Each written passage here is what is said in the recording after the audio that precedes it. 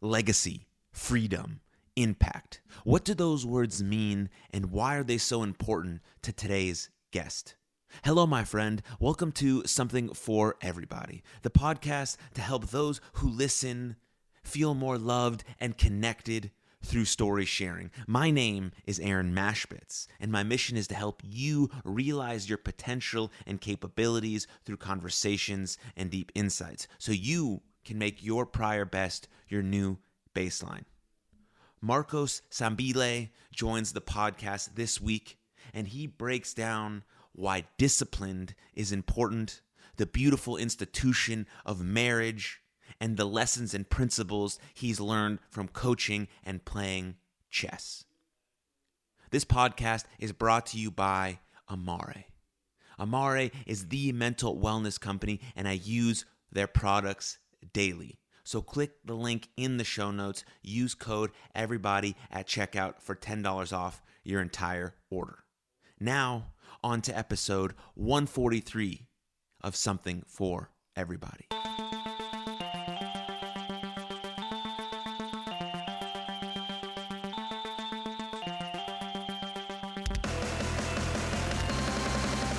Hello, welcome to Something for Everybody. My name is Aaron Mashbitz.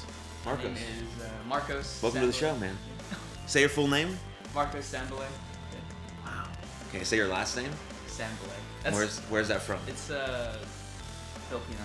How you actually pronounce it? Sambile. It's from Cebu, I think. Cebu, Ilocano. Because most of my parents are from. So.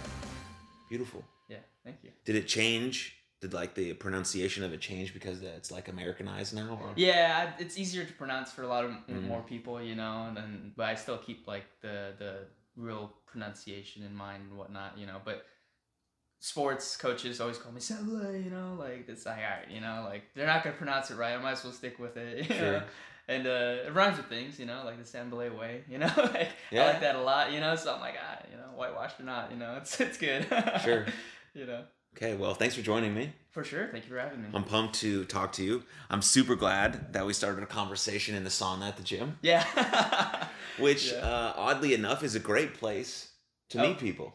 For sure. You're struggling in there at the same time. Might as well have a conversation with others who's struggling in there. Right. That's cool. It's a bit of as David Goggins would put it, like some chosen suffering. Yes. To get into 170-degree sauna.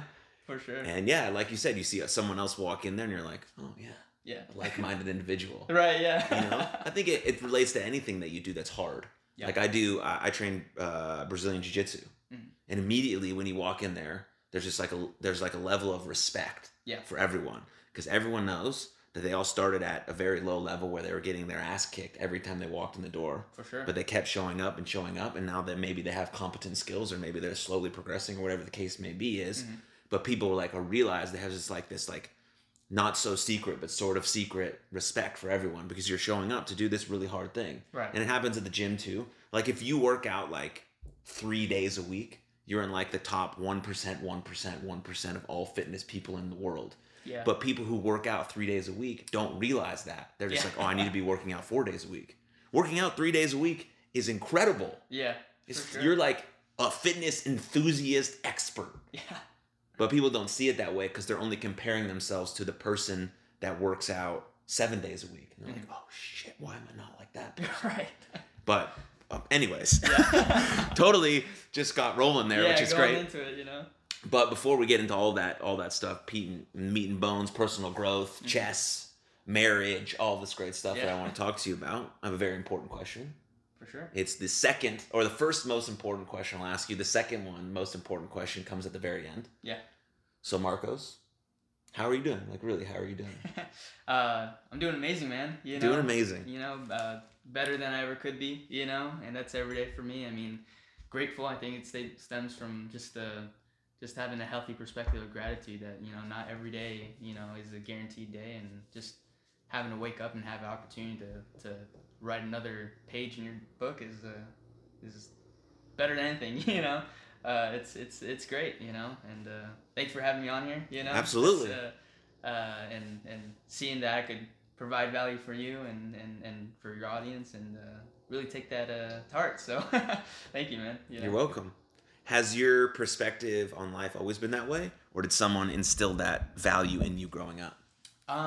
Quite honestly, it wasn't always that way as far as like having, a healthy perspective on gratitude. It's, I grew up in being born 2000, very young, in the millennial, age. And unfortunately, I kind of stemmed from a, entitlement mentality and that sort of thing where, at a very young age and when life hit, I was like, oh crud, like, life isn't going to be given to me. And definitely had like a negative perspective on like hard work and growing myself. And it wasn't really until like my dad had gotten me into the gym, where I was like, okay, it taught me the first principle of life is like, if you want anything in life, you have to work hard for it, and it includes things that you want for yourself and you personally as a human being that you want to be. And honestly, everything stemmed from him forcing me to go to the gym because I hated the gym. Like I didn't want to go. I didn't want anything to do about it. And that sort of thing. I wanted to be a shut-in, play video games. That sort of thing. And really grateful that he, just like anyone who wants better for you in life, forcing you to put you in an environment where you're gonna grow for sure. And yeah, that's where it all started. And then from doing that, competing, chess, marriage, it's been a upward spiral, I would say. It's been really good. So An upward spiral. yeah. That's amazing that you bring that up, because Yeah. I talk to my athletes about that all the time. Mm-hmm. Because if you think about a spiral, right, there's like a starting point, and then there's a straight line up, but then there's the actual spiral, which has the downward part. Yeah. And then in that downward part is all the good stuff. Oh yeah. It's like what you do, the decisions, the choices you make, your response, the habits. But then the beautiful part is it just goes Yes. right back up. And those little lessons that you can extrapolate from those downward spirals that propel you back up into the trajectory that you want in life are the beautiful things. So I love that you said spiraling up. Yeah. It's like a term that I use all the time. It's beautiful. Look at that. For sure. So your dad got you into the gym. Yeah. Was he like big into fitness, or he just knew that it could be good for you? He's big into fitness. Not as huge as I turned out to be, but he knew that he needed to be an example for me growing up and whatnot. Because my parents had me really young. They were teenagers having me and whatnot. So I have young parents, but also like them being immigrants from the Philippines. Their first experience of American life was like, downtown LA back in the 90s. So they got into very odd and violent environment as soon as they came here and whatnot, and then moved to Vegas where I was raised, to have a better life and more healthier environment. But as soon as like he, I guess, got to the age where like, crap, I do have a family, I need to be as much as I'm providing roof over head, food on the table, there's more to that than just to being a parent, and what he told me is like, I don't want you to end up like me. I don't want you to, be just like me. I want you to do better than me and stand on my shoulders and look farther than me, And in order for me to do that, I need to be the best me so that you can stand on the tallest shoulders that I have, And I really took that to heart and really admire him for that, because not every, man's able to be like, oh, let me look at my son and see how I can propel him forward rather than, bring him down in, today's society and whatnot, or having low expectations and all that, but yeah, he got into fitness because he wanted to be a good example for me, my siblings and I, more importantly, and now, all my siblings and I are huge into fitness, and they're doing great, and it's just thanks to him for taking that first step for us, and showing us what it takes to really move forward in the right path, Yeah, it takes a very honorable man for sure to do that. Yeah. And as you sort of mentioned, right, there's not a lot of emphasis, I would say, on the strong male role model. Yeah, for sure. And I think just that fact is extremely detrimental to our overall society. For sure. As someone, me being around young boys, I coach a 14-year-old baseball team. And I've been coaching them since they were about 12. So sort of seeing this sort of arc of them grow into hit puberty and grow taller and sort of try to develop themselves into the man that they hope they could be. Having a strong role model is a paramount to that growth. For sure. Right? Not only seeing a real male doing the things that you think you could do, saying, oh, if he does that, I can do that, just like your dad did to you. Yeah. But also it can be in reverse where you're having these like opposite role models. Yeah. People around you that are doing the opposite things. But that's a bit harder because you have to like internalize it a bit and be like, okay, I know that's not right, so I want to do not that. Right, yeah. That's hard for a young person to realize. Yeah. 100%. And nowadays they're getting just bombarded, right, with videos and social media and this and that. And it's hard to sort of pick which pieces could be the best for them. Yeah. Right? They don't know because everyone who comes online with a message is a convincing message. Yeah. They have a nice video structure. They have the captions. They have like the graphics. They have all these things to draw you into whatever their message is. And we don't know what video they're gonna stumble on. Yeah, that's right. And that's very scary. Okay, say they stumble on a person who is a strong male who's preaching hard work, resilience, dedication, also being in touch with your emotions and channeling that divine feminine as well as the divine masculine, right? Being sort of this yin and yang, or they could be trapped by sort of the person who's preaching like, men have already ruined society. We fucked everything up already. Yeah. We've created this patriarchal, massive superstructure that oppresses everyone. So you just sort of sit down and let other people do what you've oppressed them to do for so long. Right. That's not good for anyone either. No, not at all. And that's not good for anyone either. Of course, we have to recognize the people that have been oppressed for a long time, right? But having a strong male to push and move that needle forward along with everyone else, strong women, of course, like, it's very important. And so I think about that a lot when my kids that I coach are consuming social media as to what are they falling into. Right. And then if they're seeing all sides of the spectrum, then it becomes even more challenging because then they have so many different directions they could go. They just don't go any direction. Because when we have so much choice, we just make no choice. Right, yeah. So I say all of that to, I don't know, get your take on it. Yeah. What do you think about it? Because you were born 8 years after me. Yeah. So you have experienced a little bit different in terms of literally growing up with social media, right? I didn't get a cell phone until I was a junior in high school. Yeah. So I was like sort of able to sort of manage it. Now that I have it, it's challenging just like for everyone else, right? To manage it, use our time wisely, to not consume it, to not let us destroy our mental health, all of these things that we're trying to battle with all day, whether we're an adult or a kid. And so, I don't know, comments on that? Yeah, no, I totally agree. I mean, social media, growing up with it, I didn't get my first like smartphone until like, I don't know, like 8th grade or something. But that's not bad. And my parents were pretty strict on it. But on the same token, like social media is such a, ever growing and rapidly growing environment.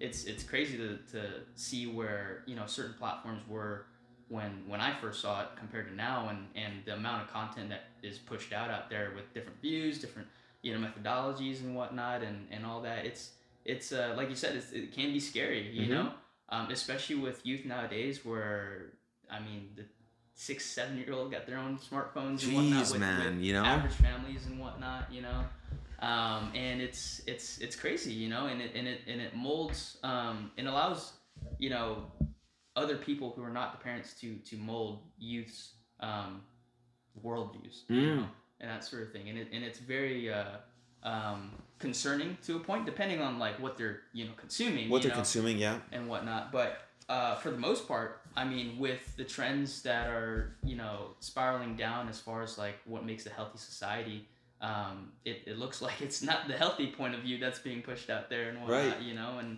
and I mean.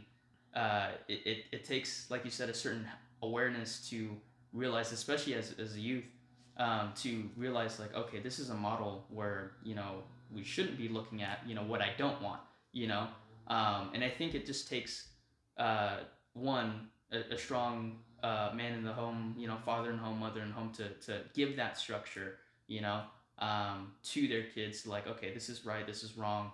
But unfortunately, with the family nucleus not being so stable nowadays, they don't have that, and yeah, I mean, social media is a very powerful thing, and it can be utilized for good, utilized for bad. It just depends on content out there and what's being consumed, and I agree totally, man. Yeah, it's challenging. This is just a funny story, Yeah. but we were in the dugout because I coach baseball on Sunday, and some of my kids were talking about the time they spent on Snapchat in 1 Oh. week. Yeah. In 1 week, I think I had a kid say in 1 week he spent 37 hours on Snapchat. Oh my goodness. That's 7 days, 37 hours. Yeah. I don't know what 37 divided by 7 is, but that's a lot. Yeah, for sure. That's like, what's 7 times 7 is 49, right? Yeah. So it's almost 7 hours a day. That is insane. So it's about 6. Yeah. 6 hours a day when you spend 8 to 5 at school. Mm-hmm.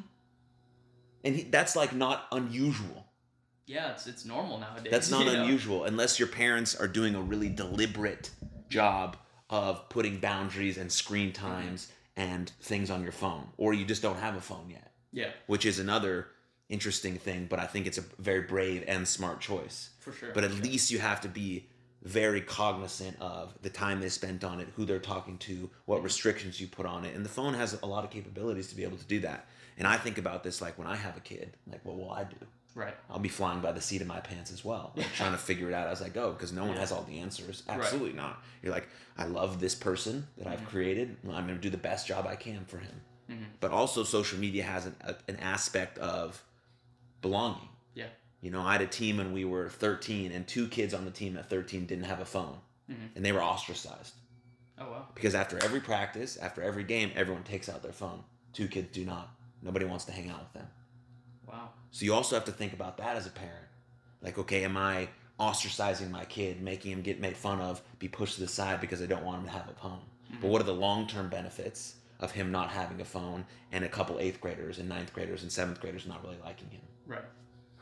You have to weigh those options. Yeah, for sure. You have to weigh them very, very heavily. And this is not just like a throwaway conversation like, hey, I think, our kid's 12, let's get him a phone today. Right, yeah. We're talking about this over and over and over and over again until we feel very, very, very, very, very concrete on our decision. Like, yes, I'm this is as positive and as real as I can get about this choice. Now I'm going to make it. And whatever happens with it happens. There's going to be some yins and yangs. There's going to be some spirals. There's going to be some pivots you might have to make. But at least in your heart of hearts, you thought about it deep enough to be like, this is what's best for my kid, I think. And now we have robots and AIs and all of this stuff coming out. Right, yeah. So, that's a whole different topic. That's like, it's too much for me. I'm already, anyways. So before I want to get back into fitness, and I want to get back into marriage, because you're recently married, a couple years now. Yeah. But I do want to talk about probably, I don't know, big thing that happened to you in the last year is you moved to Texas.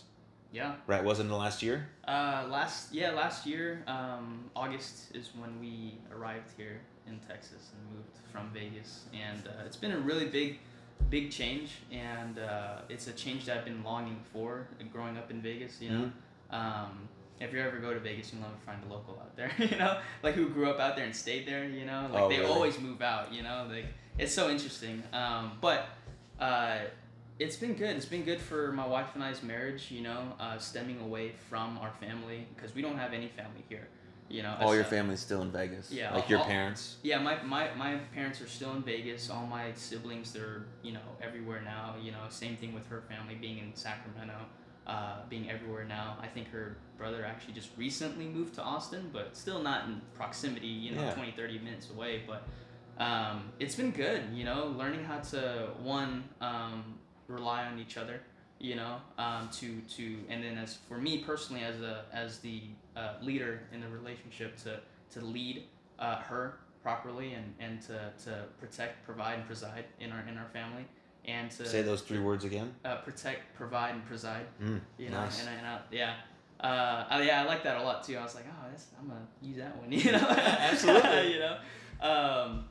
and it's been a really big blessing. Of course, nothing's perfect, right? Sure. You know, like we have our ups and downs and whatnot, you know. But one thing that I'm grateful that I've been taught growing up is like I never date to date, have fun, but date to marry. And one of the first things that when we were dating, on our first date, like her first question was like, yeah, like do you want kids, and I'm like, nice to see you too, so how are you? I'll take yes. a water. Yeah, I'll take exactly. water. Yeah, that's funny. You want to sit down, like and got to it, and her next thing is like, well, I'm glad you want to have kids. I do too, but I'm gonna be a stay-at-home mom, stay-at-home wife. You're gonna have to figure that out. And I'm like, thank you, for trusting me with that. And I'm like, yes, I'm gonna make that happen.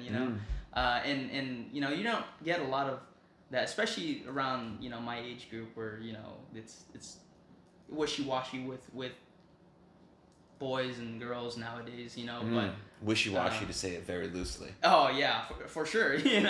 Not having a really solid foundation of what you want to value in life long term, but yeah, it's been good in having that foundation where we commit to each other. Knowing what commitment is. Not something that you try, but something that you do. And thankfully, like her upbringing, she learned that, and and with my upbringing, I learned that as far as following through on a commitment nowadays. We're really good at defining what things are, but our application is in today's society, it sucks. As far as like discipline, commitments, like I don't think a lot of people my age can spell commitment. They're very scared of it. I want to stop you right there. Yeah. Because that's an amazing point. We're really good at defining. Yeah. Is that what you said? Yeah, defining these terms, but not very good at applying them. Yeah. Wow.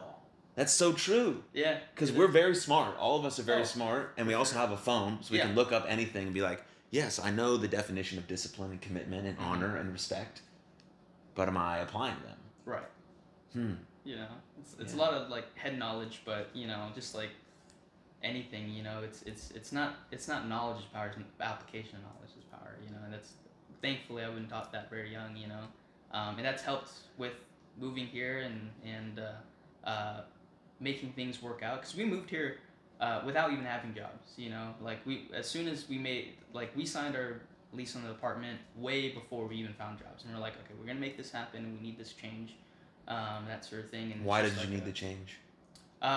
Quite honestly, to plant our flag somewhere else, like to build our story, to build our life, to build our future, away from influences that would deter us otherwise. Like our parents, they want the best for us. Sure. they intend the best. But sometimes even though my dad has told me this all the time, but sucks at remembering it. It's like, listen to the people that you would want to trade lives with. And I've told my parents plenty of times, like, I'm grateful for you guys. I want to honor you guys, but my version of honoring you guys is doing better than y'all. You guys don't have the life that I want. So I'm gonna move away. And listen to people for advice and lifelong lessons that other people have gotten in areas of where I want to be.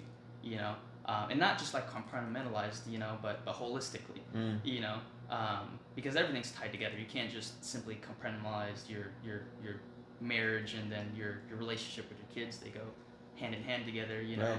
and same thing with work and casual relationships, intentional relationships, etc. But it all came down kind of like in a bird's eye view when we moved here. Like, okay, this is the game plan, and we need to fight for each other and fight for the future that we want. Yeah. So. Well, you must have had faith in yourselves. Oh, for sure. Yeah. And potentially a higher power if you're a religious individual. Yeah. So sure. Then faith in whoever your spiritual leader, your religious leader is, mm-hmm. to then decide to leave a place where you felt comfortable, mm-hmm. move a place where you know nobody, yeah, and not have any sort of security yet. Yeah. So brilliant. Yeah. Appreciate it. Were there a lot of conversations between you and your wife about that? Like, how did you build that faith in one another? So, one, it really we didn't have so many hard conversations around moving. Thankfully, we had those hard conversations while we were dating. You know, because like, and I told her this too, and she totally agreed. Like red flags in dating become black holes in marriage. You know, and it's just it's something that. Once you're married, it's almost irreparable, you know, and that sort of thing. It's like, oh crap, I'm stuck with this person, you know, and that's why I think the divorce rate is so high, is because they don't address those things. So like, oh, they're gonna, you know, they'll change, you know, they'll fix itself. Yeah, exactly. You know, I'll fix him. What will fix itself? Yeah, exactly. The fact that yeah. Anyways. And it's good that we hash those out, you know, because that became our foundation of like trust and faith in each other. Especially when we got married, because we know we don't have because we both agreed like divorce is not a word in our dictionary. You know, yeah, we'll fall on our faces, we'll probably get into arguments and whatnot, you know, or heated discussions, you know, and things like that. But at the end of the day, you know, we know that these come from a place of love that we want to fight for each other, you know. And that's something that I'm glad that I learned, you know, prior from people that I've met, books that I've read, and that's just, you know, having a conversation about moving here wasn't so hard, you know, because we knew what our foundation was. Yeah. You know, it wasn't sand; it was concrete.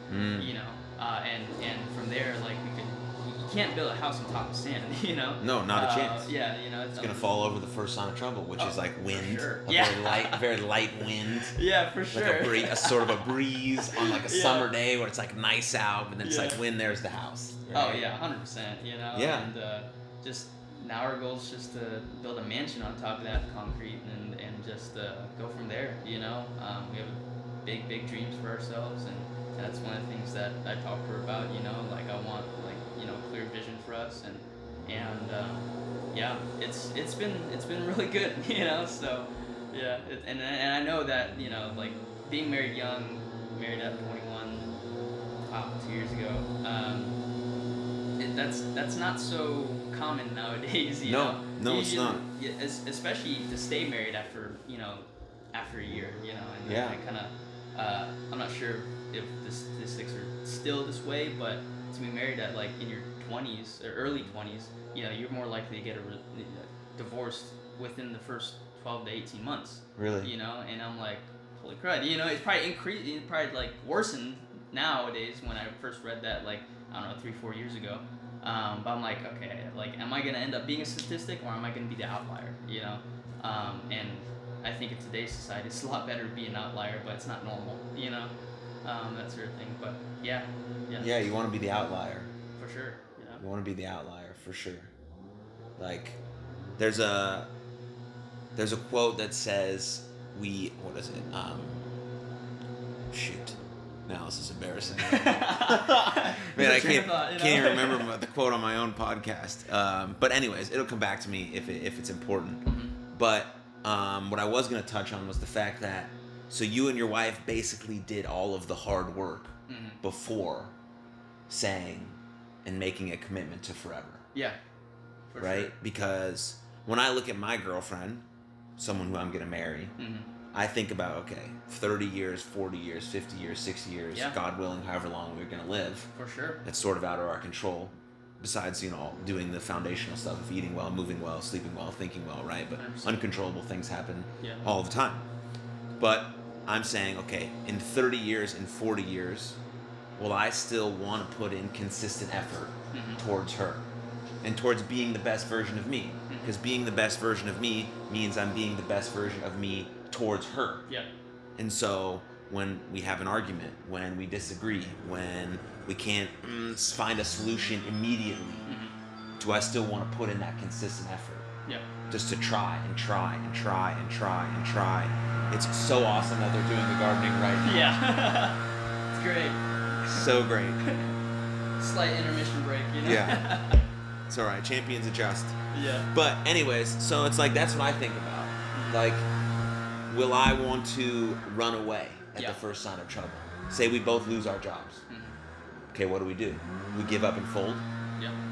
No, we're like, okay, how can we spiral up in this moment together? And so I think about that with her when I see her, and I think about proposing and having a wedding and all these things, and I'm like, yes, I want to do that. I want to do that. And you have to seriously consider all of those factors when doing anything hard. Because when doing anything hard, that means it's going to be worthwhile. Yeah. And that means it could be the most beautiful thing and relationship that you've ever created in your whole life. Mm-hmm. And that's what having a partner is. Outside of probably having a kid, I would imagine might be even a little bit more special. But yeah. So that's how concrete you have to get. And that's why it's very rare for a young person to do that. When I was your age at 21, I was just graduating college. And I was about to become a professional wrestler and run around the world in my underpants. No way could I have created a serious relationship that was built on trust and love and respect. For sure. And I knew that about myself, so I wasn't trying to get into anything serious. Mm-hmm. Now, there were some issues with that, right? You don't treat people as well as you should have. You sort of disregard people's feelings, all things that, I could have done better at. Right. But then you learn and grow from all of those things through experiences, through personal development, through getting to the root of where you want to be and how you want to be. Mm-hmm. And then you finally become ready for that. So your perspective at such a young age is beautiful. Appreciate it. Maybe you had a predisposition to that. Maybe it was your parents. Maybe you had beautiful role. Maybe it was a combination of everything. Mm-hmm. But yeah, you're much different than any young person of your age. Yeah, appreciate that, man. And it's a culmination of a lot of things, from parents to role models, coaches that I had growing up in high school, mentors, plenty of mentors that I've had, our spiritual leaders and whatnot, and it takes a culmination of things, and I never, want to say that I'm self-made, and that sort of thing, but I do take bits and pieces to from others, to learn from others and their mistakes and their, heartfelt lessons and whatnot, and apply them to myself. Like, okay, what can I do?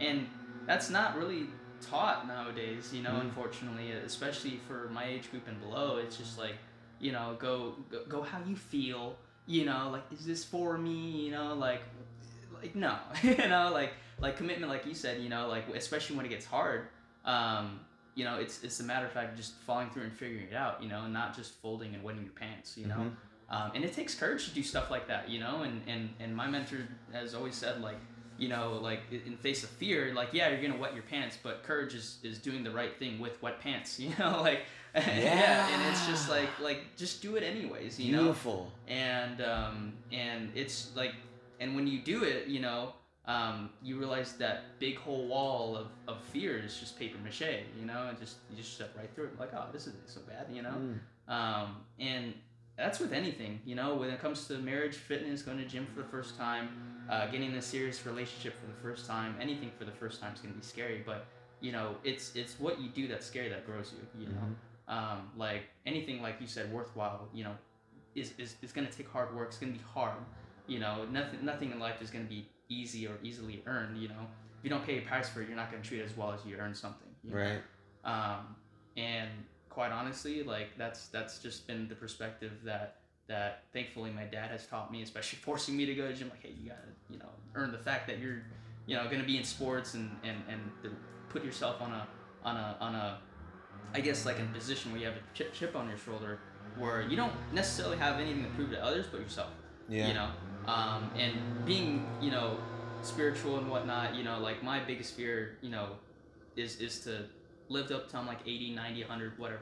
Definitely 100, Mm-hmm. And die, and God brings me to the pearly gates of heaven, and I don't recognize the person He's introducing to me, which is the best version of myself. I want to be able to know who that person is, because I fought every single day to become that person, and that sort of thing. I don't want that's the last thing I want to do is not recognize who He's trying to introduce to me. Right. And it's a very scary thought, and then most people are either, I think guys naturally are more motivated by like the nightmare of certain things, Mm-hmm. like the last thing we want is like to not live up to our fullest potential and have a crappy average life, and that sort of thing. Whereas my wife, she's she's all for the dream. She's all for like what we want, we're gonna be in life, and that pulls her a lot, you know. But for us guys, it's like, man, what if I don't provide? Right. You know, what if I don't protect our family? What if I don't make the decision necessary to be a leader in our family, to make those hard decisions and to lead, and that takes a lot of courage to build that trust in yourself, in your faith in yourself, you know. And sometimes you gotta borrow it, you know. Like there are plenty of like coaches, you know, they are gonna have plenty of faith in you, you know, to succeed, you know, because they're investing in you, you know. Might as well borrow that faith, you know, if you don't have that faith in yourself yet. That's where I started in sports, you know. I was a scrawny little kid, you know, going to the gym for the first time, doing football, and I'm like, you know, like I don't know if I can do it, you know. But anyone who invests time in you, you know, like they're gonna have faith in you whether you like it or not, you know. So might as well use it until you have faith in yourself, you know. And that just takes following through and commitment, you know, despite fear, despite hardship, despite adversity, you know. I think one of the favorite things that I've learned to say is like, you know, through adversity we rise, you know. And it's really just that, you know. And one of the really great parallels that I like is like with I don't know if you know anything about like eagles or whatnot, you know, but Not really. one of my favorite animals, the only bird that actually flies into a storm Is the eagle. Yeah, is the eagle. Yeah. Oh. Any species of eagle is just that right there. And where all the other birds would fly away from it, you know, an eagle will fly into it, you know, because when you think about it, you know, like especially like another parallel I found out here is like buffaloes and cows, you know. Like what a cow will do is like when they see a storm, there's just a storm, and then the cows will just slowly walk away from it, but the storm is pacing and they catch up and they stay in that for a very, very long time, you know. Whereas like a cow or like a buffalo or an eagle, you know, as soon as they see it, they go straight towards it, and the time it takes for them to be parallel, you know, it isn't as long as someone who's sulking in it. The you know? storm passes them more quickly. Yeah, exactly. Because they went into it. Yeah, you know. Instead of trying to like go with it, you know? Right, try to run away from it. Yeah, you know? Or run away from it for sure, even more. Oh, for sure, you know. And it's just very like parallels that we aren't taught, you know, and just in principle of hardship and working hard, and anything worthwhile, you know, takes hard work, you know. Yeah, you're basically trying to build an undeniable stack of proof that you are who you say you are. For sure. Yeah. That's how you build up your self-worth, your self-esteem, your sense of enoughness, right? Everyone is innately enough. Oh, yeah. Right? You're beautiful how you are. You're worth it, right? But we get our self-esteem and our self-worth trapped up in other people. But if we can do the things we say we're going to do and build that undeniable stack of proof, when some days we're not feeling our best, we can look back and be like, no, I am this person. Yeah. I've done this day in and day out, and this day I just need a little rest, or I need a little extra love, or I need a little extra this or something. But I'm not transferring my self-worth into anyone else's brain. For sure. Because they don't know the stack of proof that I've created that makes me the person that I said I am. Yeah. And that's complete ownership of who you are. Yeah. That's not fake it till you make it. That's not any woo-woo bullshit. Right. That's like real things that you've stepped up and done. Yeah. And it can be as simple as, okay, tomorrow I am going to wake up and brush my teeth and clean my bed. Yeah. If that's what you have in the tank, then that's what you say you do. Yep. And you did it. And so that's one stack. That's one layer. That's one brick. Okay, now I can brush my teeth, I can clean my room, and I can put away 2 coats. Yeah. Great. And then you just build up. Now I'm going to do 3 push-ups after that. And then I'm going to go for, like, you're just building. Yeah. And it doesn't matter where your starting point is. It doesn't matter how deemed embarrassing that starting point is. Because it's not embarrassing. That's your starting point. That's where your root of honesty is. And then you just build it, and you're painting these layers over and over and over again. Right. And so that's how you build a sort of undeniable stack of proof that you are who you say you are. Yeah. And then you have everything to lean on when things get hard. Oh, for sure. Like you and your wife have an undeniable stack of proof that you are who you say you are, and you have the relationship that you say you have. And then when you fall on your face, or something happens, or there's a death in the family, or things just get out of control, you're like, okay, we have this to lean on. Yeah. Because we've been here before, and we know how to talk through it. We know how to have a dialogue about it. and that's really important. And also, speaking about young people, the problem is that everyone wants to be rich and famous without doing the work. Yeah, for sure. Like, I want to make one video on TikTok. I want it to go viral and have 35 million views, and I want every single brand and company to then want me to post videos for them. Or I want to get on Love Island, and then boom, I'm done. But you're not putting in the work. Yeah. You're not putting in the work to get rich and famous, when really that's a materialistic goal. And money is very important. You need it to live and to have freedom and to provide and maybe to give back and influence and help people. But it's not like an ultimate ending goal. And neither is being famous. You don't know that you don't want to be famous until you actually get famous. Yeah. And you have no privacy, no sense of peace. Yeah. Everyone is commenting on everything you do online. This is coming from a person who posts a lot online. Yeah. Like, I have very intimate conversations that I post on the internet. But I'm putting in the work about doing it. And maybe my podcast gets 1 play or gets 10 million. It's going to be the same sort of conversation. For sure. But not looking to, I mean, we're 142 episodes into this podcast. Yeah. I didn't think I was going to get famous off episode 1. One, because it was absolute garbage. And the conversation was not coherent. Yeah. And there was no microphones and there was nothing.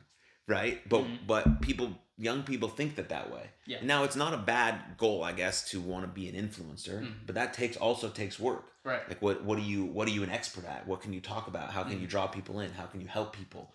What sort of social media schedule do you have? How do you maintain your health and fitness and mental health through having to be on social media all the time to become this influencer? Not, okay, I'll just post the videos and then I'll get rich and famous and then my life will be beautiful. No, you're still going to have the same internal issues that you're dealing with now, and this is not going to solve any of them. It's probably going to exacerbate them. So you might as well get to the heart of it now. Start honoring yourself, becoming that best version of you, then think about what scopes you want to enter, and then you talk about those things. Yeah. And that's more real and that's more authentic, and it's more scalable because it's actually something that you embody, and it's truthful and it's real. So there's a lot going on there, but yeah, no, I like that a lot. I love what you said about, stacking and having an undeniable stack of evidence for yourself, and that's honestly that's where you should be at, as far as like the goal, because one thing I've always been taught is, like, if you don't have the result that you want, maybe you're not the person that deserves that result. And that just requires, maybe you are doing the right thing. Maybe, as far as doing the work and finding out what the right, formula or recipe it would be. Sometimes maybe it isn't just like, not necessarily just finding out what's the right thing. Maybe doing the right thing long enough. And that's a great parallel would be like going to the gym. Yeah. Like for the first 3-4 months, you're not gonna see the result that you want. But as long as you stay consistent, one day you'll walk past the mirror and be like, hey, I didn't used to look like this. Like, all right, and then it's just like that adds a layer, like you said, and it builds character. Builds character. Just like how you said, like, a lot of people our age want to be successful without the work. But the last thing I would, if I was at the top of the mountain and I had an opportunity to skip the journey from point A to point B, as far in the middle being hard work, struggle, strife, and I found out a way to skip all that, I wouldn't want to, because it's the struggle and adversity and the strife and the hard decision making, the tough conversations with yourself personally, as an individual, is what builds you and molds you into a better version of yourself, and I like a lot of what you said, it's so true, because like, and it's applicable to anything in life, if you want a good marriage, if you want a good relationship with yourself, a good relationship with, your spirituality, et cetera, et cetera. And it's not taught nowadays, Yeah. It's so unfortunate. A lot of things that we've learned, we wish we learned in high school, but unfortunately it's just I don't know, a worldview that isn't very popular, and that sort of thing. I mean, I believe, like, if skinny jeans can be popular again, I think values and morals can be popular again, so absolutely, that sort of thing. Yes. But shoot, man, it's unfortunate, but there's things that we can do, people that we can become, because as much as we can say a lot of good things, nothing beats one of my favorite pastors, Sika, he said that, you know, a life well lived beats any word preached well. Yes. You know, and it speaks volumes. 100%. And shoot, man, that's just the way that we need to be in order to change how we want society to change. You know, is be the change. As cliche as it sounds, you know, that's you the have truth. to be. You know. Yeah, I mean, I think about it all the time because, like, yes, you can listen to all the best podcasts in the world. Right? Yeah.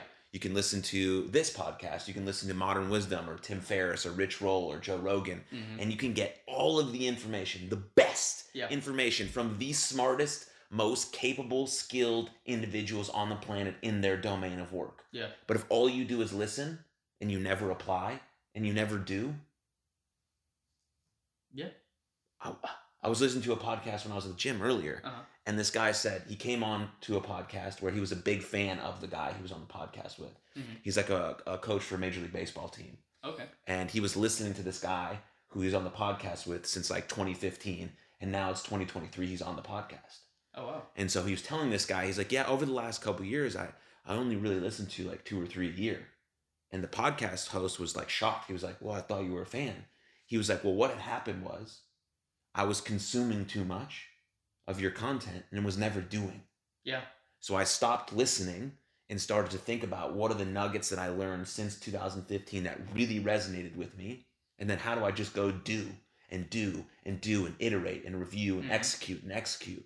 And so I stopped really listening, knowing that I already got your wisdom and I had to go apply it instead of just consuming. And so I thought that was really cool. Yeah. Because that's true. Like, I would rather you take the information that you learn on one episode and go do and become the best than constantly listen to every episode and never go do. Because the more people do, then the better the world is. Yeah. Right? If me and you actively decide individually to be the best version of ourselves, now we're friends. Now we're the best version of ourselves together. Yeah. Now, where does that branch out to? That branches out to your wife, to your wife's friends, to your other friends, to my friends. Like, it's beautiful. It's a domino effect of unprecedented value that you could never see how far it could take it. Yeah. And that's unbelievable. So, and I learned all of my lessons either from, obviously my parents were amazing. I'm fucking blessed. Like, unbelievably to have the parents that I have. And they live 45 minutes away. With traffic. It's like 30 minutes away. Right. Anyways, but I learned everything else. Like, the lessons they were trying to teach me, I actually learned them through the gym. Or through baseball. That's awesome. Because, just like you said, right? I walked in the gym when I was a junior in high school. So it was about 15. It was the first time I went to a box gym myself. I worked out a little bit of high school through a sports team, but I was like, I want to go to the gym. And if I, at 15, and someone said, here, I'll give you a magic pill, and you'll be just as jacked as you want to be in 1 week, and it's all you have to do, I would have said yes at 15. Yeah. But I wouldn't have learned anything that I know now. And I would be in a terrible spot as just a big old jack dude who knows nothing about life. Right, yeah. But you've never met a big old jack dude who isn't locked in about effort, hard work, consistency. Because he didn't get huge for no reason. Right. He literally spent maybe an obsessive amount of time in the gym. But he knows that. And so, I mean, I'm 15 years into the gym. You know, I feel great. You know, I'm not gigantic, right? So that's what I mean. You still have to put in the work all the time. Your body changes over time and adapts. You know, get older, you play sports, whatever. But for sure, those lessons of consistency and continuing to show up, and like I'm about to do Krav Maga when we're done with this interview, and I'm like, I don't really want to go like kick and punch a heavy bag for 15 straight rounds. Yeah, like it's but I'm gonna go because afterwards I'm gonna be like, yes, that was awesome. I needed that, you know. So. Yeah. But I want to transition a little bit to chess. To chess. So, when did that get introduced in your life? I think I was like 7 or 8 when my dad had introduced me. And I was fascinated with it since then. You know, I haven't been like totally consistent with it. I've probably been serious about it in the past 2 years. Serious about it in the past 2 years? Yeah, most serious about it in the past 2 years. As far as like trying to get better at it, you know, getting what's called like titles in chess. Basically like a national master, international master, grandmasters, certain peaks, uh, uh, Titles. titles that you can earn by playing well. Like by, belts in martial arts. Yeah, Okay. like belts. Got it. And right now we're working really hard to get a national recognition, which is the national master, which is just hitting a certain performance to earn that title. But chess is great, and I'm happy that my dad had introduced me. Because it's one of the only games that's long lived throughout centuries. And it teaches a lot about life, quite honestly. Decision making, knowing that if you take a certain path, the paths that you had before may or may not be an option to you. In the long run.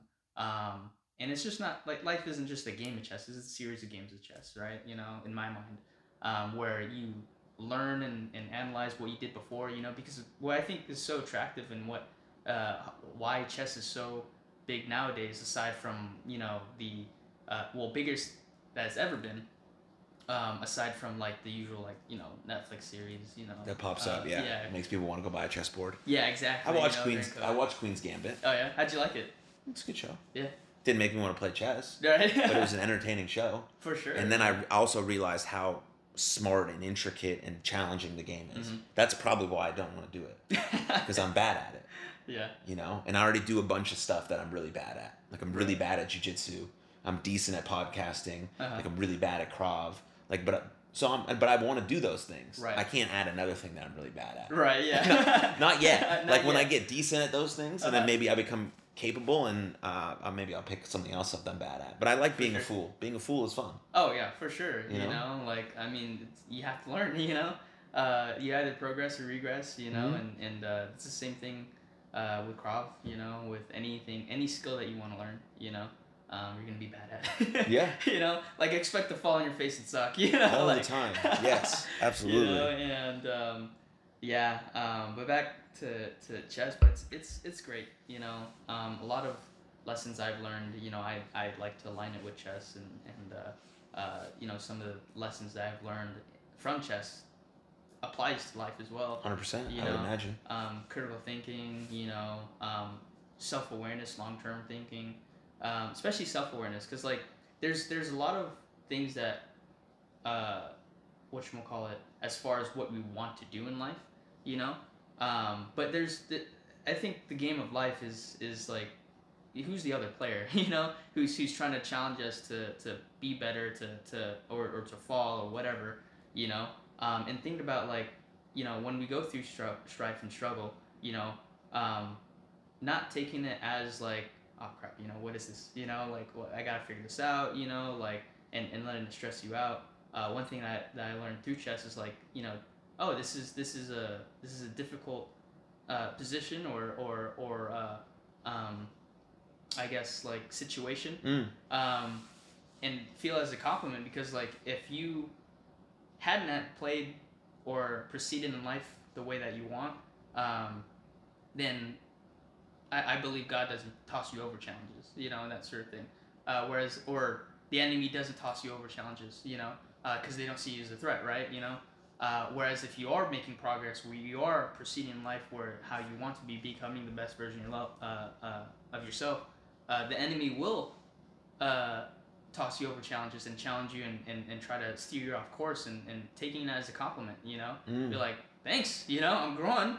Give me more, Right. That sort of thing. I'm confident I'm gonna solve this. I'm confident that I'm gonna, come out of this on top. And having confidence with it. I think that's also something that's not really taught nowadays. I'm glad that my mentors have taught me this, to take challenges as a compliment, because it takes a certain type of caliber to really move forward no matter what, and kind of struggling through words of how I want to word this, but if you don't have challenges in your life, then I don't know, you're probably in your comfort zone majority of the time. You're either running away from it, or, which is really what it is, because you progress or regress. I don't think there's anything in the middle. You know, I think it's very binary, for me at least. Um, yeah, like you can sit and sulk in certain situations, but the one thing, the one common denominator that we all have is time. Mm-hmm. You know, and it's changing. So you're either gonna change forward or change backwards, and it's just like that. You know, and those are some of the big lessons that I learned from playing chess and learning more about chess is one, grants self-awareness, you know, because when you're looking at something, it's actually quite funny because like how you play chess, your style in chess is actually a direct reflection of your personality, you know. Interesting.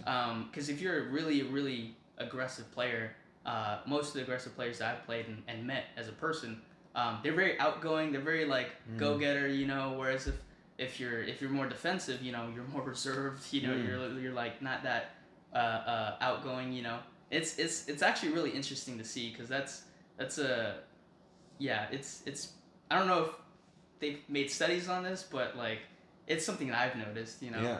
I mean, it makes sense for it to be a reflection of Yeah. who you are, right? Because it would be hard to sort of be two separate individuals. But I Yeah. guess you could channel your chess persona Mm-hmm. while you're playing, and then outside of it be someone completely different. But I think that Yeah. that would get exhausting and sort of performative, maybe in that nature. But Yeah, for sure. You know, and it's just like with anything too. You know, like if you know anything done behind closed doors will be, you know, revealed outdoors. You know, that sort of thing. But yeah, I mean, chess is very fun. One thing I think was so attractive to me is like it's taught me full responsibility over my actions. oh, You know, yeah, because when you play chess and you lose a game, it's not because of luck. It's not because of like, you know, whatever excuse you want to label it. It's because you weren't good enough at the time. You know, and you made the wrong decision, and then you need to learn from it. What's that decision? Where did I go wrong? You know, and some of it can be obvious. It's like, oh, I shouldn't have said that. You know, or where it was really good. You know, you've been really making really good progress, but you're not where you want to be, and then having a struggle to find out, like, crap, you know, what is it, you know, that I need to work on, you know, and it takes a long time to figure that out without like a third person, you know, viewing in from the outside in, because we all have blind spots, yeah, you know, of course, you know, and sometimes we're not too privy to it, but yeah, I mean those are some of the big lessons I learned from playing and learning chess is are those things. So yeah. Because I would imagine taking responsibility for your actions is a huge one. yeah, Because you're the one moving the pieces on the table. for sure. You're the one viewing the game, Mhm. thinking that this might be the best choice, Mhm. and then ultimately wasn't. Maybe it got you Yeah. beat, and you're like, that wasn't my fault. Yeah, you No. can't say that. No, it wasn't me. So, your hand didn't move that piece on the board. Right. Yeah. Did you have a microphone in your ear? Was coach just telling you well, now you're cheating? Yeah. No. Exactly. You know, like you can't do that. You know. Yeah, and so taking full responsibility for that's amazing. Mm-hmm. Yeah, and then self-awareness, and then I think probably one that I would envision is like being able to see different pathways. Yeah. To your ultimate finish line. For sure. I mean, there's no ultimate finish line. You're always, but in the sense of a game setting where you're gamifying things like chess or baseball, there's like an ultimate finish line. Right. I want to win. Yeah, for sure. So you can see different multiple pathways to that. I think that's probably maybe another lesson. Yeah. No, for that sure. Could be helpful in life. Long-term decision making and envisioning where you're going to be, you know, Yeah. not just like in a couple days, but like 5, 10, 15 years from now. Yeah. You know, and making the decisions to get to that point, you know. Yeah, we might not be there at the time frame that we would have wanted, but it would be better to make the progress rather than not make the progress, right? Yeah. You know, and it's like people who ask like, you know, like how long am I gonna, you know, until I'm successful, you know, like, well, how long is it gonna take me to be successful or whatever in life, you know? It's like as much time as it does not, you know, like your time is gonna pass whether you make the decision to move forward or not, you know. And it's the same thing with chess. You can sit on a move forever, you know, but eventually you're gonna have to move, you know. Eventually. And that sort of thing. Is there a time clock? Oh yeah. Yeah. What's the time in between each move? It depends, but we get a total time. It can be like 3 minutes per player, Okay. which is more of a fun, more casual, kind of setting. But for longer time controls, each player can have 90 minutes each, where we have to make total order decisions and moves. Where we also have what's called increment. So, like maybe a 30-second increment where each move that we make, we gain an additional 30 seconds, you know? Um, and a game can last from 10 minutes, short as 1 minute, or up to like 4, 5, 6 hours, Yeah. one of my longest games was like 6.5 hours, Sheesh. and it's, yeah. Super intense. Oh, for sure. And it was definitely, um, and what's also, I guess now that I think about it, learning more emotional stability with it, because like you can spend 4 or 5 hours on a game and ruin it in one move. Like you're having the best game of your life, and then all of a sudden you make one bad decision and you just blow it off. And you lose. Where you're supposed to be winning. And that's how I felt in that game. I didn't lose, but could have. But it was a 6.5 hour game just to turn out to be a draw, a tie. No one wins. And it's stuff like that where it's like, oh, come on, like I spent that much of my time just not to win. But that's also reflective of life. It's like there are certain times where like in the gym you're trying to hit your max, and it takes you longer than you wanted. And you have to face the reality of like, okay, you're not where you want to be. So who do you have to become to be where you want to be? And it just takes personal growth. Takes a lot of self-awareness to know where you want to be, but also who you need to become. But yeah. Why did you decide to take chess more seriously over the last couple of years? Quite honestly, to get one of my titles, I definitely want to be a grandmaster before I die. But grandmaster's like black belt. Yeah. Like sensei. Yeah, for sure. Sick. Way up there. But it takes a lot of hard work and dedication for sure. Consistency. I can imagine. Yeah. How good you have to get. How many hours you got to put in and. Oh, 100%. Yeah. Especially when you have life. You have a full-time job. Right. Relationships and whatnot. And it becomes very time-consuming. But I feel like how you do one thing's how you do everything. Not only am I serious in chess, but fitness. Into my wife and I's marriage. Whenever I get the chance to invest in our marriage, I do that.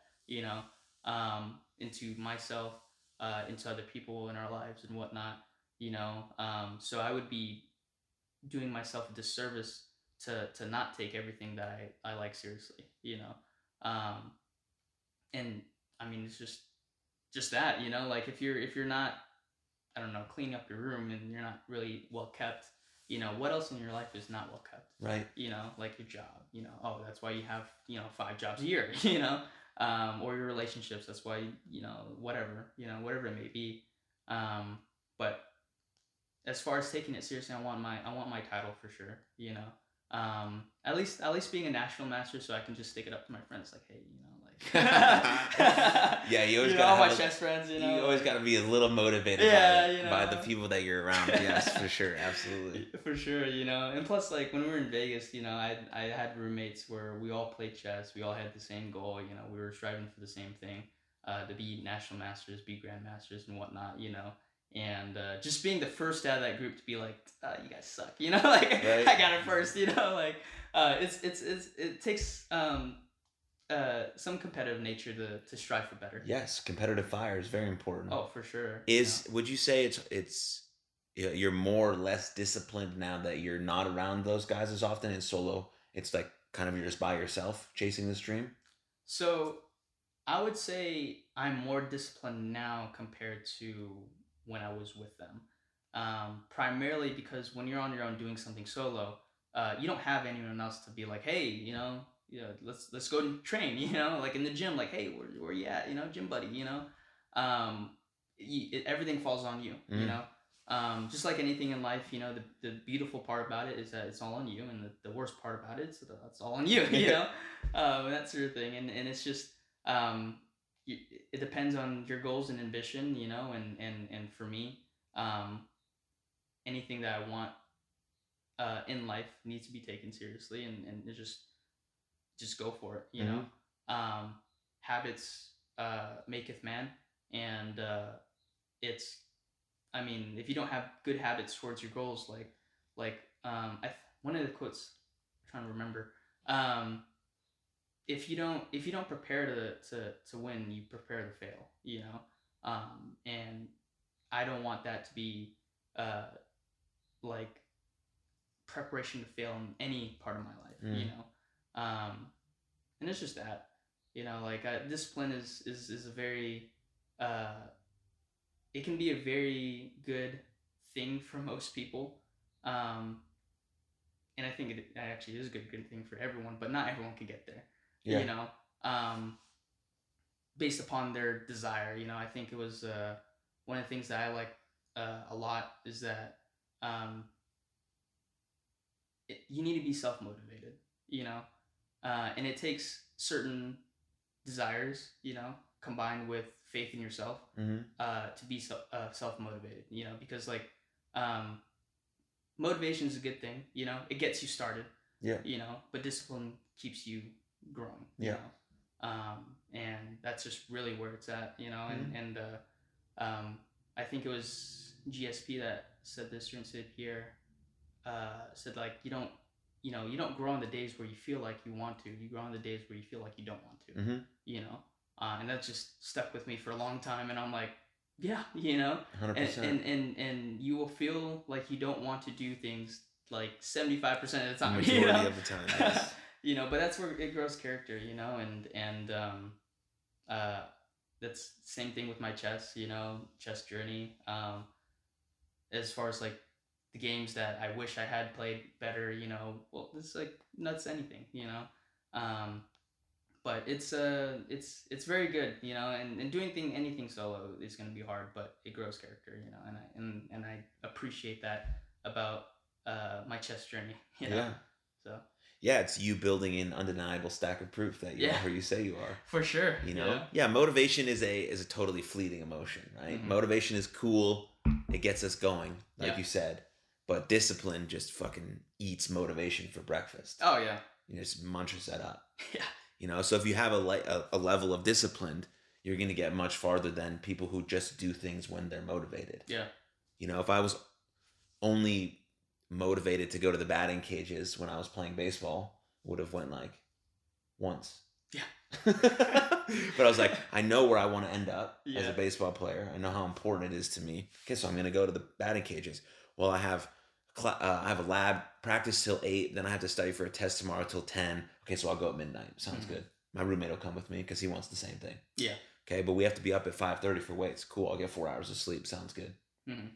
You know, at 18 years old, 20 years old, you can manage that. Right. Now it's, you know, sleep is much more important than a lot of things. It's like how you revitalize yourself and grow and energize, but also putting in your day the work you want to put in, and prioritizing that in sort of the most important way. But now, what are you, besides training for yourself, are you doing anything else chess oriented? You're coaching people, teaching people? Yeah. So thankfully, I have a position at the academy, the Texas Chess Center. I mean, Texas Chess Center. Yeah. I didn't even know that existed. Yeah, no, I didn't know that either. I was like, shoot, sick. Man. Yeah. It's close by. It's it's off of like Spring Creek and Coit. You know? Oh shoot! Yeah, so that's awesome, close, man. You didn't know that when you moved here?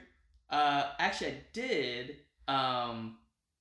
But I found that out about like Texas Chess Center and like the academies here like 2 weeks, 3 weeks before we moved here. Oh, so not really like. It wasn't like on my radar because what I did in Vegas, I did healthcare marketing. Oh, you did.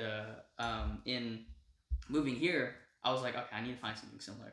You know, like and I was applying in a limbo where like all the positions were getting filled already. You know, by higher quality candidates. You know, with 5-10 years of experience. I'm like, all right, I only have like 2-3. You know, fine. So I was like, all right, you know, what about coaching chess? You know, and applied to the academy out here, which was actually really cool, the only academy out here. And didn't know that was a big industry.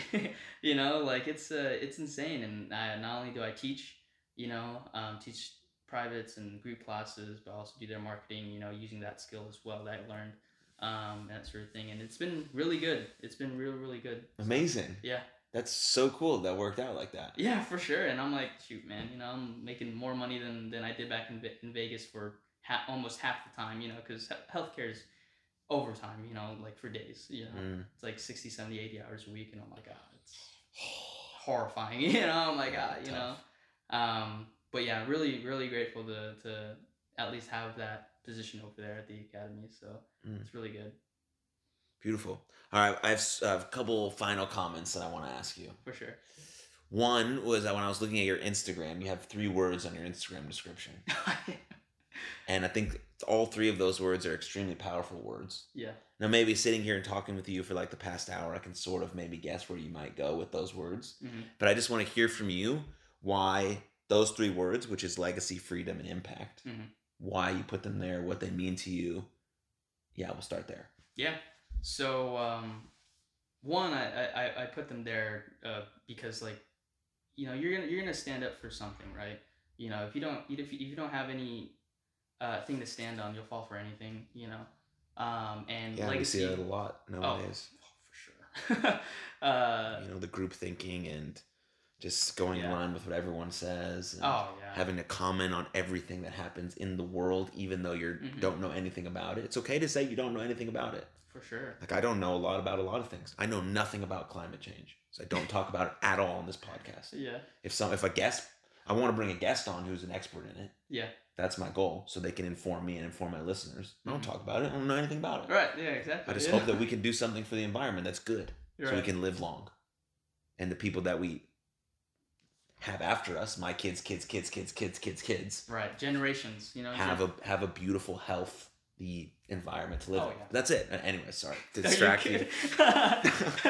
No, yeah, it's good, and generational impact, you know, that's really where it all starts from, you know, like thinking 2 generations before and 2 generations up, you know, thinking about how my grandparents came from, and how I can, you know, pay it forward to them, you know, and then also giving my kids, my grandkids, you know, a foundation where they can stand on my shoulders and look farther than I ever looked before, you know, where it wasn't possible where I live, but in their timeline, it could be possible, you know, and really living a life of, I think you mentioned this earlier, not a life of consumption, you know, but a life of contribution, you know, because, like, you know, you're not really dead until the last person whispers your name, right? You know, and shoot, man, my funeral is gonna have so many people at it, you know, I believe it, you know, like, it's gonna be sold out, you know, so like,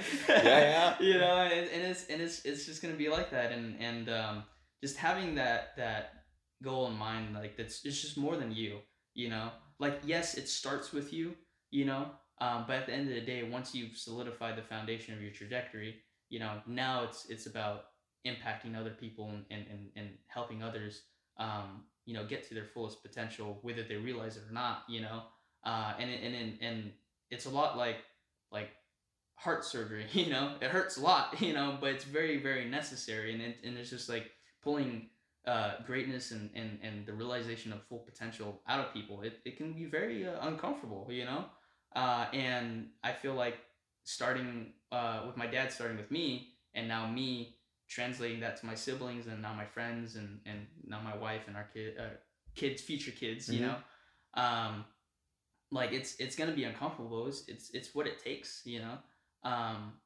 and shoot, man, you know, the last thing I want to do, like I said, you know, earlier, is die and not recognize the best version of myself when I wasn't really fighting hard for it. No, I wanna be able to recognize that person. Yeah. You know, that sort of thing. So that's really where it came from. So yeah, posted a long time ago. I'm like, oh, what are those words again? You know, like, you know, but yeah. So because I thought about asking you at the very beginning to sort of spark this sort of dialogue that I envisioned us having, but it already just naturally happened. Yeah.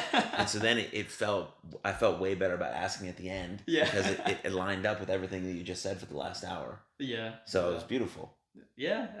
I It's mean, beautiful. you are uh like you are more than just words, right? You know, but you need to start off with something, and that's what I started off with. You Hmm. know, I need these to be like engraved into what my last name stands for. You know, um, and it's just like you're gonna like I said earlier, like you if you don't stand for anything, you fall for anything. Um, and like, what does your last name mean to you? You know, like what has it meant in the past, and if it's good, great, awesome. How can you make it better? You know, if it's bad, then how can you make it better? You Hmm. know, and that sort of thing, and just like making sure that that when I pass on my uh, last name to my kids and whatnot, you know, that when they grow up, they don't feel the need to let's say I don't know. I don't want to say like make it better because they do want to make it better, but like feel ashamed of it. Mm. You know, like I don't want that. You know, because that's how I felt when I had realized like okay, you know, like personal journey. What does my last name stand for? You know, and growing up, what I saw was not the greatest things. You know, and I wanted to change that. You know, and now I'm grateful to say that it stands for values and what we want, and my wife and I, and what we're going. And I'm grateful that that our kids are gonna find heroes in the home, not out of the home. You know, that sort of thing. So yeah, Yeah, amazing. Yeah, I'm glad you brought up the whole idea of like seeing yourself, the best version of yourself hmm when you pass. yeah, So I tell people to just take a quick trip to hell. Like go down to hell, see yourself, and the best version of you walks in the room, and he's just like looking down at you yeah, because you're in hell, you're on your deathbed, and he's just shaking his head. He's like, yeah, just so much untapped potential left on the table that yeah, you just fucking ignored. for sure. How does that make you feel? Zap yourself there right now. Yeah, That's what hell looks like. yeah, That should make you feel heavy. yeah, for That sure. should make you feel like, damn, I'm really not doing fuck. Yeah. I'm like avoiding a bunch of stuff. hmm I need to send that message to my mom. I need to repair that relationship. I need to start taking care of my health. hmm I need to just one step, one very, very, very minuscule step at a time. Oh yeah. Not taking on your whole life in one day. It's not Yeah. going to happen. You're going to feel overwhelmed and you're going to be back in the same place you started at. hmm But saying, okay, I can do that today. Yeah. And then you build on that. And then you're like, all right, great. And then you get yourself out of hell, and now you're on the hero's journey. Yeah. Which is a beautiful journey. But on the hero's journey, what do you face? You face dragons. Yeah. Dragons that are trying to burn your fucking house down Yeah. all of the time.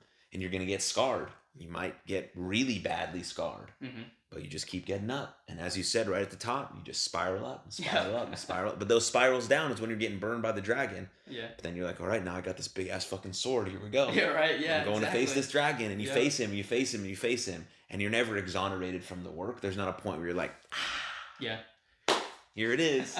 You know, maybe when you're like 85 and Right, yeah, you like- have beautiful grandkids, or if you don't have kids, you know, your choice, but you Yeah. have beautiful kids running around. Maybe you're at like a lake and there's like a beautiful sunrise and you're like drinking your coffee. For sure. Then you could be like, no, I'm good. Yeah. Exactly. I've done you it. know? Like my kids are my kids and everyone's, you know, all that stuff. But in the midst of your life, you're not exonerated. You got to keep iterating and reviewing and executing. And so, 100%. You know. yeah, it's a fun path. Oh yeah. Like there's no greater adventure you can have. Yeah. There's no. Ow, that hurt. Oh no. That was a sharp pain. Anyways, there's no greater adventure Yeah. you can have than trying to live the most honest expression of yourself. For sure. Because some people aren't going to accept you for that. Yeah. And how do you? Okay, that's interesting. Here's my honest truth. No. Okay. Well, how do I still showing up that way? It's the honest, most vulnerable, authentic expression of myself, no matter what. Yeah. Okay, that's an adventure that I'm willing to have. That's the hero's journey that I want to go on. Oh, for sure. And so I think you're on the hero's journey, my friend. It's Appreciate beautiful. Oh yes, we almost forgot. I Oh. told you I wanted to retouch on marriage. Oh yes, yes. Yeah, we put a check or a bookmark in that. Yeah. So why do you think the institution of marriage is so important? Honestly, it's so important because one, it solidifies your understanding of commitment, right? Being not one, it teaches you for me at least what my wife and I had learned that it not to put our eyes on ourselves, but to put our eyes on the other person, you know, and look, have an experience, lifelong experience of what it takes to serve on the other person, you know, and obviously being married for almost 2 years, like I don't know everything, you know, that sort of thing. Yeah. You know, but the most important thing that I think why it's so important, if you ever choose to get married, is because it teaches you how to be selfless. You know, takes us all the selfish things out from the relationship. Like if you have, you know, two people who are trying to be selfish, you know, be like, oh, you know, attend to how I feel, like it's never gonna make, you know, it's never gonna last longer, you know, than what they probably had in the honeymoon phase envision it to be, you know, but you know, just like anything, what happens after the honeymoon phase is over, you know, and that was a really big question when we started dating. Like, okay, what are we gonna do once this honeymoon phase is done, if it's ever done, you know, because like when you have a commitment to someone, I feel like it shouldn't be ever over, you know, but at the same time, you know, I'm not married 30 years, so like it's, you know, it could be a different experience for everyone, but it's a just like how emotions are, you know, something that you choose to be, you know, it doesn't claim power over you. I choose to be happy, grateful, you know, I choose to love my wife even in days where I'm not really happy with her. Well, I chose to love her, you know, regardless of how I feel, you know, to serve her and to fill her love tank, so to speak, you know, with her love language, and to give her the love that she wants and desires innately as a woman, and then vice versa for her understanding of giving me the reins as the leader in the relationship, the respect that men, you know, naturally want, you know, and that sort of thing, and learning to put my eyes on her regardless of how I feel, you know, because I know if I do that and she does that with me, our relationship's gonna flourish no matter what, you know, because we're thinking about the other, not just ourselves, you know, and marriage is really, you know, a big lesson of more than just yourself, you know, and it's a really great prelude, I think, to having kids, you know, because when you have kids now, it's like, oh yeah, it's not just about me, you know, definitely not, that sort of thing, but I think marriage is so important because, like, I mean, you look at nowadays, you know, it's more important than in today's society because it teaches you to be one, you know, a social pioneer now, you know. If you want to be a social pioneer, get married, stay married, you know.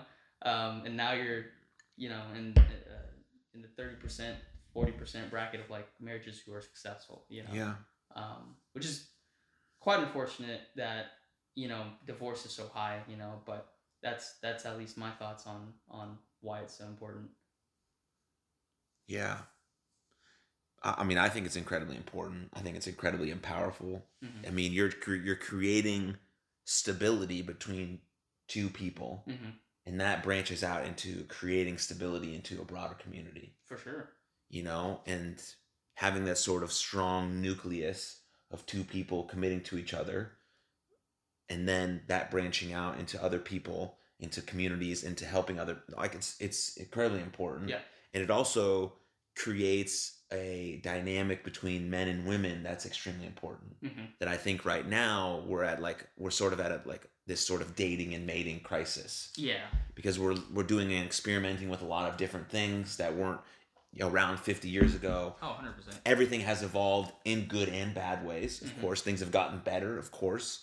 But now I think that with there's so much choice, I think men and women are sort of, they're seeing each other as adversaries instead of pairs who can join and be additive to each other and grow each other together. Yeah. Instead, one must go up, the other one must go down. Yeah. Which is never going to work for any relationship, friendship, romantic relationship, family relationship. It's not if I go up, you have to go down.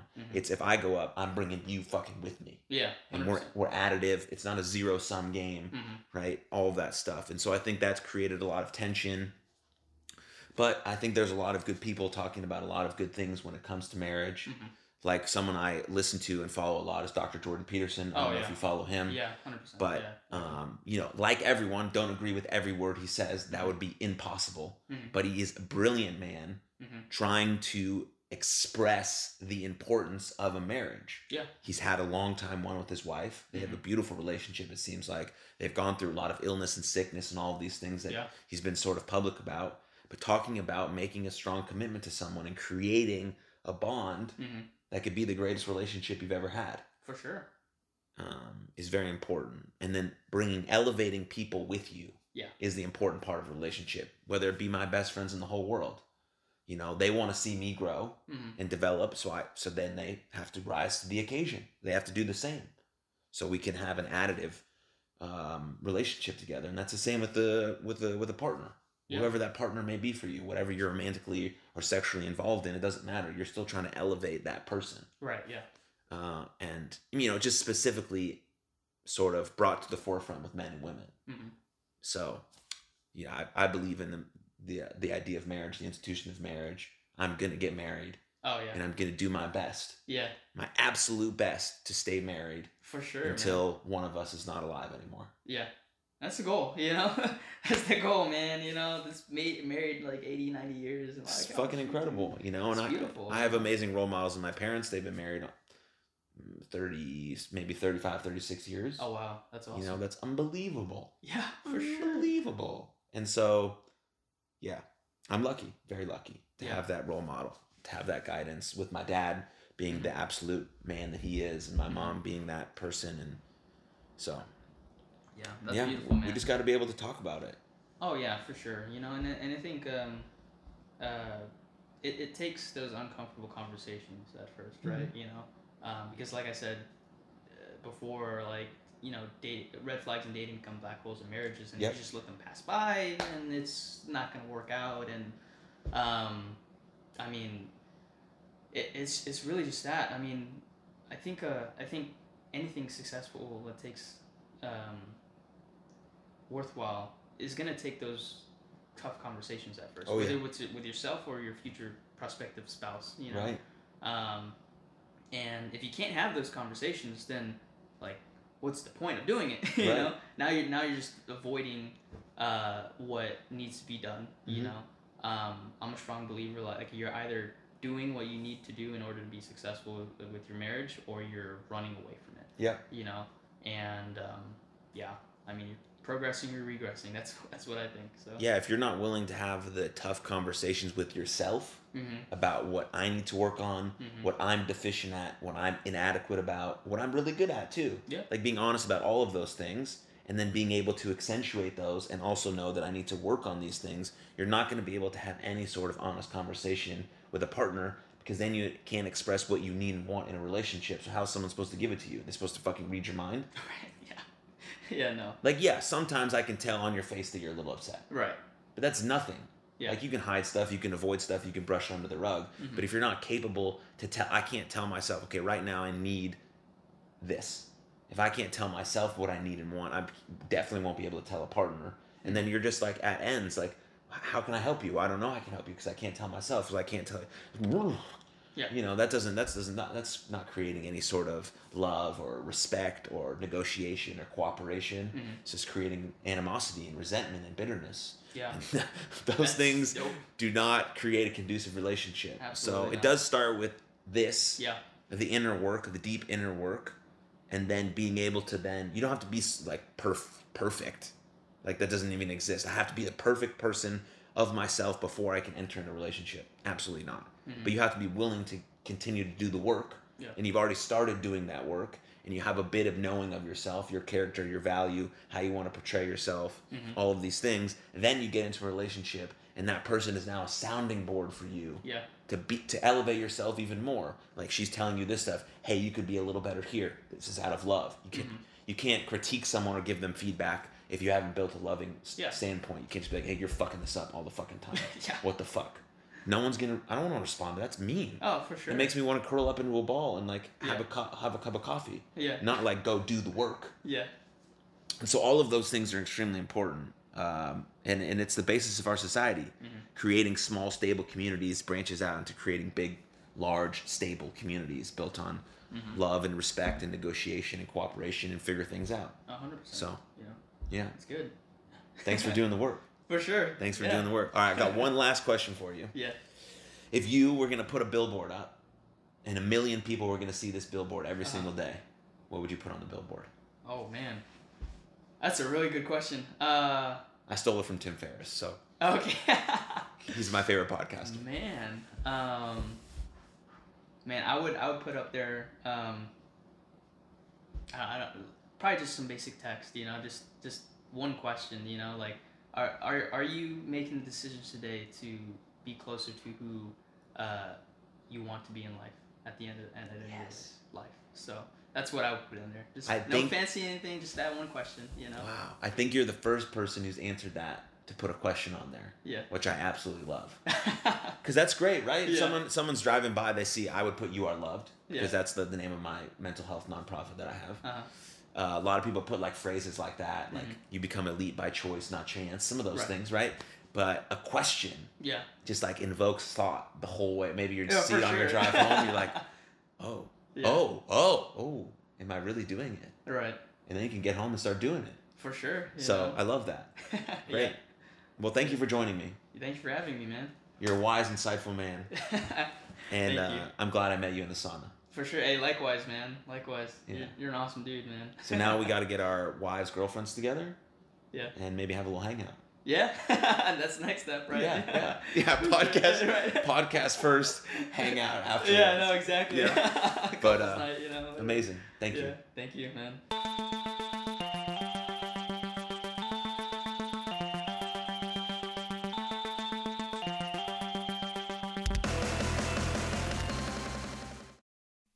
Thank you for tuning in to that episode. What was your biggest takeaway? What most deeply resonated with you? And how can you then implement that into your life right now to continue growing and evolving into the best version of you? If you enjoyed that episode, please share it with a friend, because the podcast grows from people like you sharing it with people like you. And feel free to give us a rating or review on Spotify or Apple. But the absolute best way to support this podcast is through Patreon. Patreon.com/Aaron Mashbitz directly supports me, this podcast, and my mental health nonprofit, You Are Loved. So click the link in the show notes and check out which tier might work best for you. But most importantly, above all else, please take good care of yourselves and others. Lots of love. I'll see you next time. Cheers.